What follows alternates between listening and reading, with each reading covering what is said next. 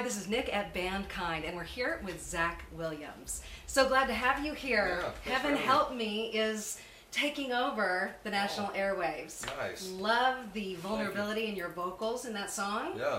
Tell me about putting it together. Yeah, I mean, it's one of those songs that I remember we had just, actually, it was the day we finished writing Less Like Me. You're kidding. And we had gone into the kitchen at a buddy of mine's house to get a drink and just kind of chill for a minute. And we were making I remember he was making like some salsa or something at the thing, and another friend of ours was playing the piano that was in his dining room, and he started playing the opening, piano riff to Heaven Help Me. And I was like, dude, what is that? And he was like, I don't know, just something I was messing with. And that just, it's funny when you hear music, you just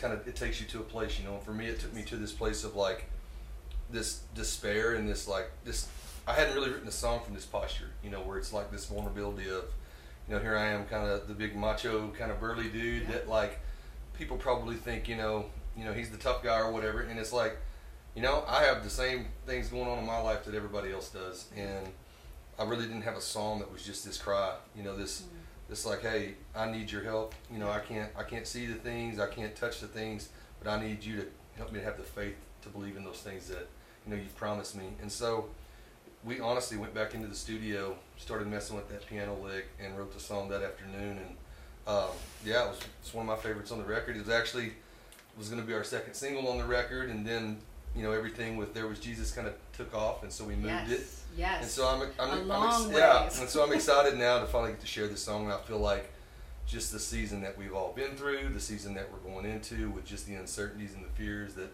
are out there right now, it's nice to know that if you don't know what to pray for, help me is enough. God already knows what we need. That's amazing. I think right from your vocal delivery, it's going to be a broken song that is going to bring comfort, that's going to immediately connect. And it's done that for us. We love it. And we're really, really glad. And we'll be excited you're going to play it in your set tonight. We'll play it tonight for sure. Good. I love that. On the heels of taking time away from everything, did you feel like it was an inspirational time? Or do you feel like it was a time of loneliness and that despair? No, I feel like it was, I think it was inspiration. I feel like, God's going to see us through all of this. And for me, it's a prayer, obviously, but it's also, at the same time, and when I get to the bridge of the song, it's to help me believe it, help me to see it. It's an anthem. It's something that I need to say every day, for God to do. And I think there was a little bit of both. I would say in this season. So, but I think that there was a lot of that for everybody. People started having hope, or searching in different places, or getting online. What do you think about the online church presence? We did it. We did that for months because that was the only thing we could do. Probably longer than we wanted to, because our, the church that we go to, our kids program hadn't opened back up, and so, but but it also taught us, like, you can have church anywhere, And for me, when we get to play shows outside, and we were able to do drive-ins last year, I realized you can have church in your living room, or you can have church at a drive-in movie theater, and you can have church here at, these festivals. And so, God's not limited to a church house. So that's true. That's absolutely. Going back to Europe, take us to that beginning place. Yeah. You're playing some club shows, some pub shows, dive bars, you name it. I've been there. I've played it. We were. I traveled in a band for about 7 years. We toured all over the U.S.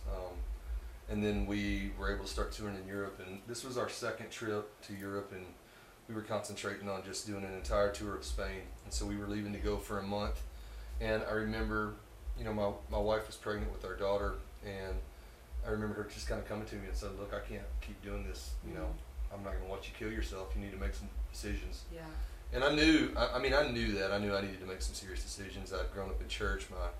My dad was a worship leader, just family. I'd been in church my entire life, and I knew all the stories, I knew all the scriptures.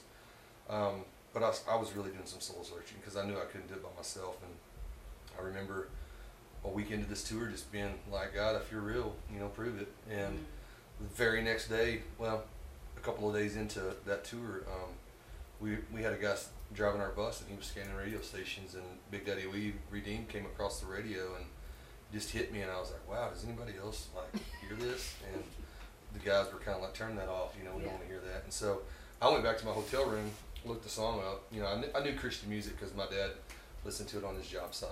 Yeah.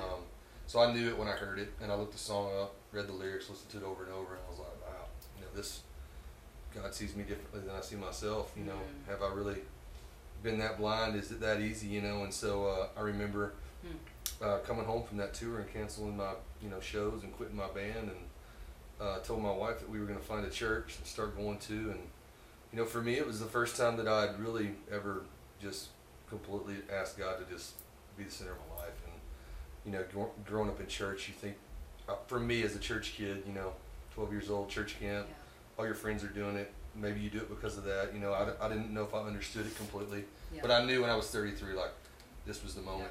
You know, and so we got ourselves in a church in my hometown and got involved in everything that there was to offer at this church. And you know, a year later, I was working for the church and worked for them for 4 years before moving to Nashville. So oh my goodness, wow, I love that. Fast forward, you connect with Dolly Parton in some way, shape, or form, and create this amazing collaboration. Yeah, so I wrote this song with a couple friends of mine, a guy by the name of Casey Beathard, who's a legend country writer in Nashville, and a guy by the name of Jonathan Smith, who's produced my records, pretty much co-wrote and written everything with me. And we wrote this song, and it was just kind of this look back on life over the last 20, 30 years, and all the places that I've been, all the things that I've seen, the moments that I miss where God was in the middle of it all, but I couldn't really see that, and I didn't see it at all in those times. But now that I look back where I am now to where I was then, I can see, hey, he was the one that kept you out of jail that night, or he was the one that kept you out of this, or kept you from doing this. And so for me, it was just one of these special songs. And we got this demo back, and I remember a girl singing on it had a voice, that resembled Dolly Parton to me, and I remember hearing this vocal, and I was, hey, can we get Dolly Parton to sing on this? And everybody kind of was like, yeah, sure, we'll make a call. But we did. We finally, found her management and tracked down who was working for her, and she agreed to listen to the song. And she told me the day that we met that she didn't even make it through the chorus and knew she had to be a part of it. And so I love it. From day one, she just, she championed the song and, really rooted for me, and she was willing to do anything that she could to serve the song and help it do what it needed to do. And so she's every bit part of the song as anybody else, and it's pretty cool to see somebody in her position, still root for the underdog and still not forgotten where she came from. Yes. And she catches a lot of flack, but she is a godly woman. She's a really nice person. So. I loved when you performed with her at the Country Music Awards, and at the end of you guys singing together, she touched you and she said, "Thank you, Jack." Yeah, it was just so special. She was really cool. She really is like just down to earth, and she kind of reminded me of like one of my aunts or something that you see at Christmas that's cutting up and joking with you. But it was a lot of fun. So yeah. Well, thanks for being with us here today. I know you're headed out to do a meet and greet with the other fans, and you'll be on the stage later. Yeah. And we so thank you for hanging out with us today. Appreciate it. All right. Thanks, this has been Zach Williams on Bandkind.